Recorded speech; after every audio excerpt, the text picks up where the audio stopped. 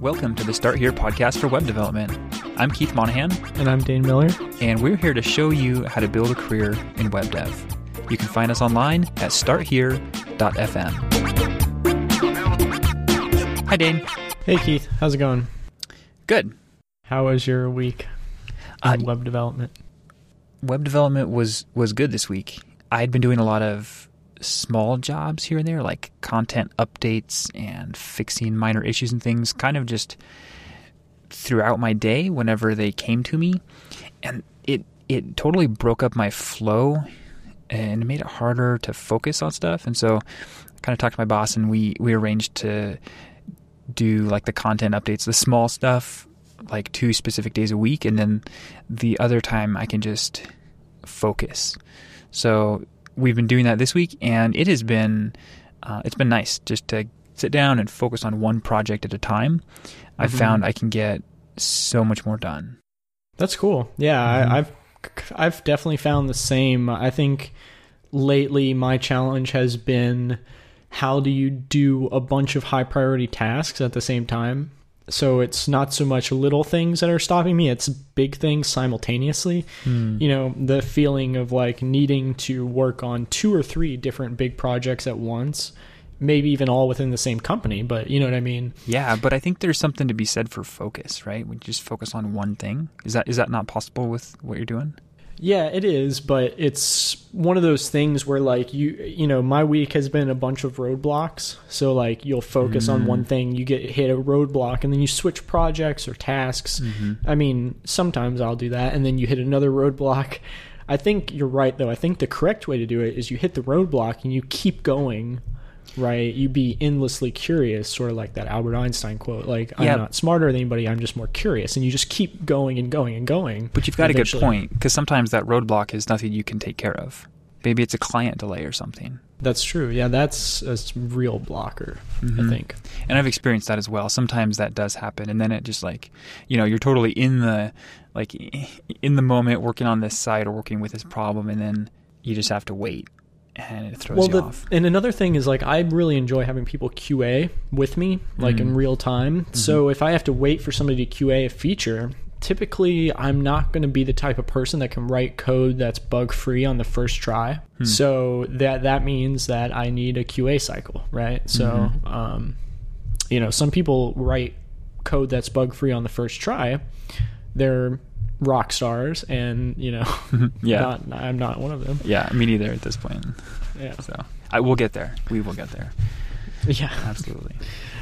So speaking of writing code, this week we wanted to touch on a little bit about programming, a little bit about the stack. So the server infrastructure, the way servers and databases communicate, a little bit about frameworks and applications, APIs, pretty much all that sort of stuff, that entire stack.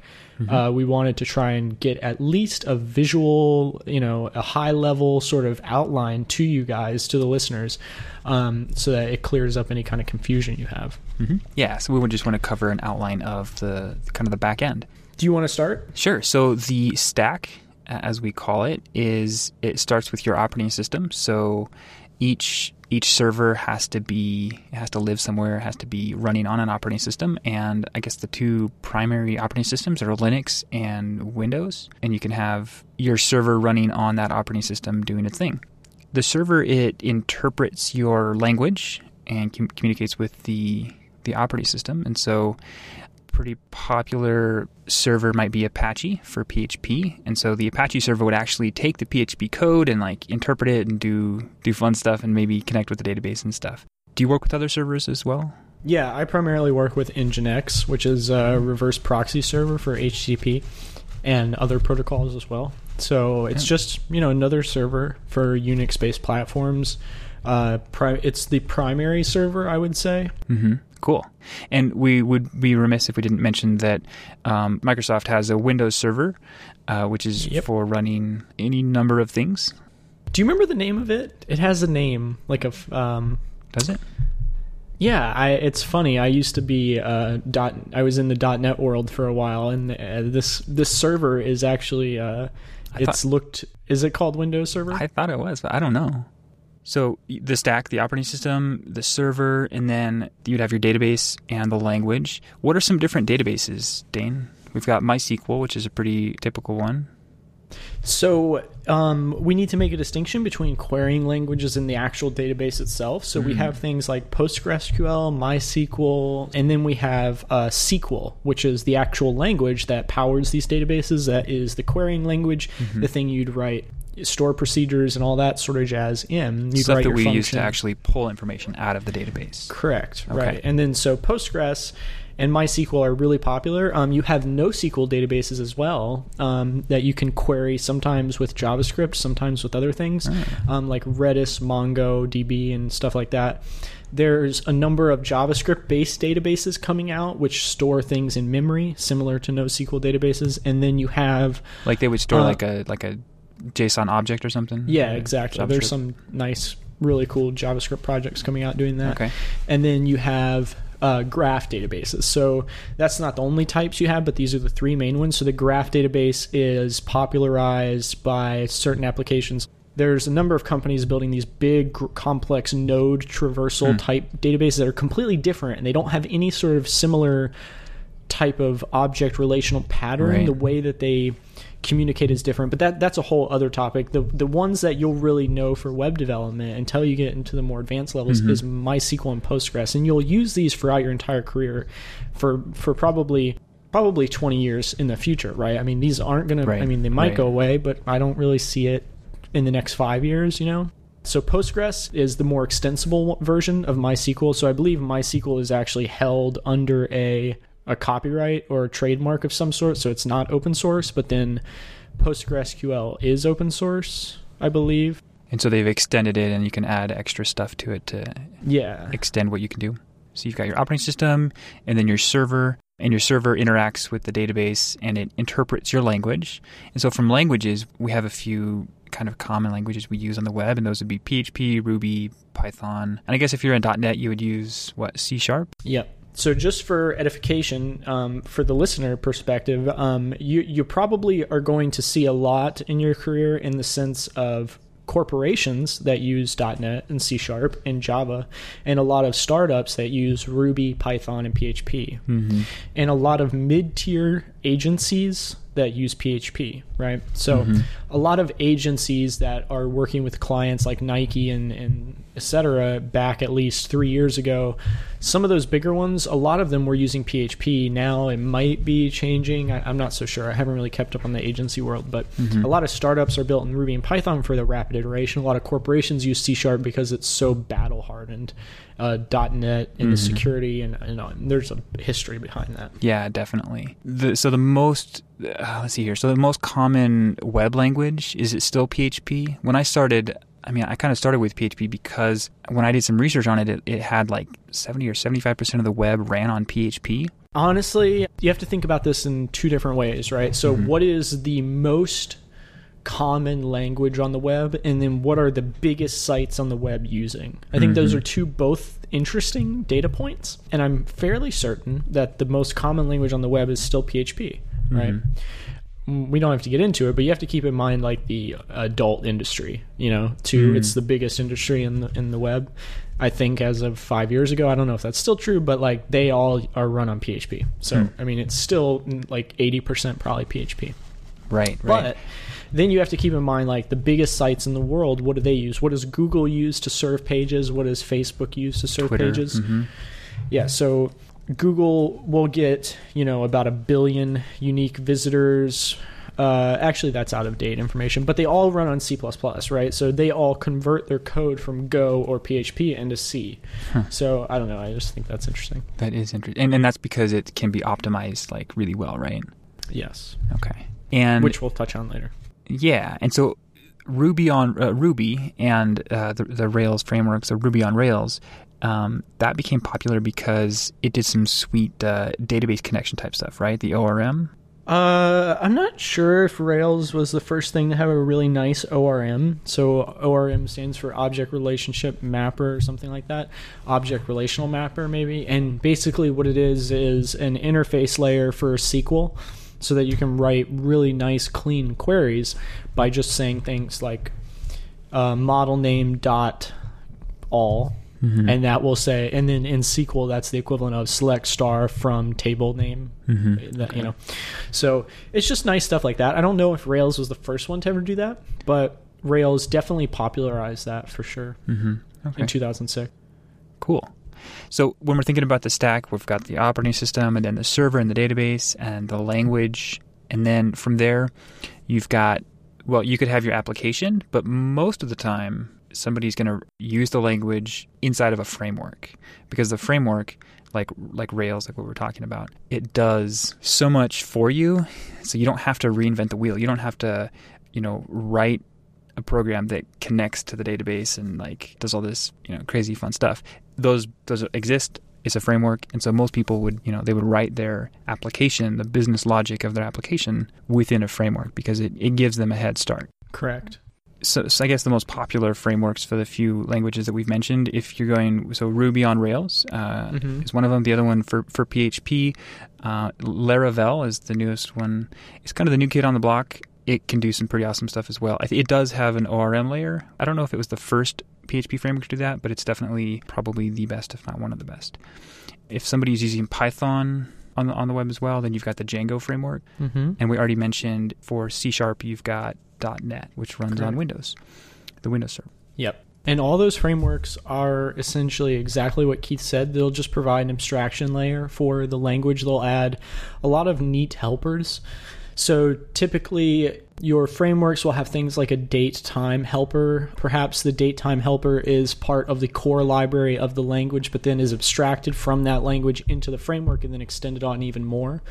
So like in Python, you'll have things in the OS library. Then Django will extend off of that sometimes for certain things, which is neat. And Ruby does the same thing.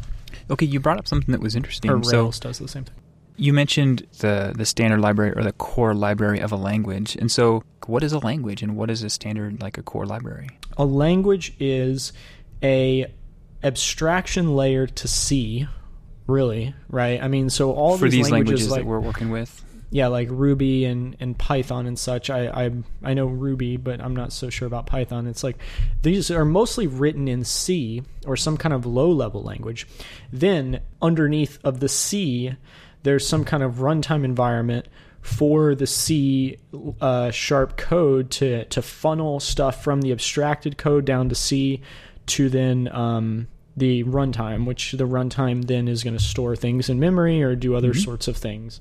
So the low-level language is something that communicates like with the hardware of the computer itself. And then the higher-level language doesn't have to worry about that kind of stuff. Is that essentially? Yeah, I mean, that's basically the gist. I mean, the high-level language you're referring to are interpreted languages. Interpreted languages don't have static types.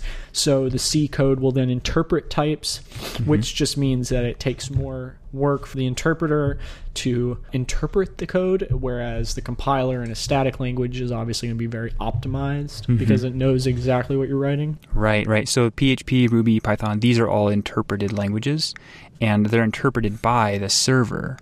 So the server sits on your operating system, and it interprets these languages down into something like C. Yeah, exactly. Cool. Okay. So we talked about frameworks and how they extend the language and they allow you to do so much more, but the language itself has some built-in functions, right? So languages have what's called usually a core standard library, and that library is written in C. There's a C API that's provided that extends upward to the abstraction layer, which is the language in question, so Ruby or Python or PHP, and then that can be anything, right? So it can be like for each loops. So, like Ruby has a thing where you can say an array dot each do or curly braces and then iterate over. So the way that's then being interpreted is it's going down to C. C is saying, okay, do I have an API for array types that is publicly available and chainable onto arrays that allows for iteration? Yes, I do. Okay, call that. Do this iteration. Awesome. Yeah, so part of that core library would be like if statements and like maybe working with arrays and trying to parse through them or update them or edit them or change them and stuff, and then looping through different content. And so is that all of that would be part of the language? Yeah, that would be part of the core standard library, along with, like you said, some date stuff, perhaps some pretty much anything, right? Like anything that's standard to the language. And then obviously your framework can abstract that. Yeah. And because we're in the business of giving people a broad overview, this is a funny, sort of fun way to look at it. Everything in programming is a game of abstraction. So the database is an abstraction for the memory. I mean, everything is an abstraction from the memory, from placing bits into memory, really. I mean, that's all it is, right? So the database is an abstraction of memory on the hard disk. The database, and then the C standard library is an abstraction for where to place stuff in the memory slots that are available on the computer. So where to store those into, and then that gets translated to machine code. That's kind of fun to think about, because then on top of that, you have your language that you're coding in, Ruby, Python, or PHP. So, thinking about that's kind of fun, right? When you're writing your stuff. It gives you a good foundation kind of moving forward. So if you think about like a website that you were going to, maybe you're going to subscribe to a newsletter, you're going to submit your email address. It's fun to think about. You've got the user interface, which is the website, a form, and you put your email address in there, you hit submit, and then it's going through these different processes. Your email address gets sent to the server, and then the application itself, the business logic, is going to take that email address and it's going to maybe check it to make sure it's a valid email address, and then use the framework to send it to the server, which is then going to put it in a database. But that's all interpreted by a lower level language like C or something, which then takes it and physically puts it on the disk. Yeah, so that's kind of cool to think about. Yeah, so I guess the order of operations is UI, and then you send data to the API, then business logic, and then framework, higher level language, then C, then data cold storage, right? Yeah. That's kind of cool. So we want to make sure that, as you're kind of hearing about the back end, the server side, the whole stack, that you don't get too overwhelmed. Like, we don't expect you to go out and understand and learn everything about the stack and the way that data is stored. Maybe if you're fascinated, sure, dig in, but that's totally not necessary. We just wanted to give you some sort of a mental framework that you can kind of use later on as you're learning these things. It is totally fine to get into a tutorial. And in fact, I don't know, Dane, would you say this is probably how you did it, or you'd probably recommend this way? It's just like dive into a tutorial, even if you don't understand and you're just like, put this word here and like click on this thing here kind of a way? Yeah, so I think that your brain needs to connect whatever the cells in your brain are, or the things that connect things. That's how you know stuff. I mean, you have to have something that's connected. So if you just have a little bit of data that you read in a book once about how to do a for each loop in C, and then you have another little bit of data that you read in a book about how to do a array in C, but you don't connect those, then you're never going to be able to, it's never going to be real to you, right? So I recommend following tutorials blindly. Jump into it. Do exactly what it says. Do step by step and just do it, and don't question why you're doing it. Don't think too deeply on it.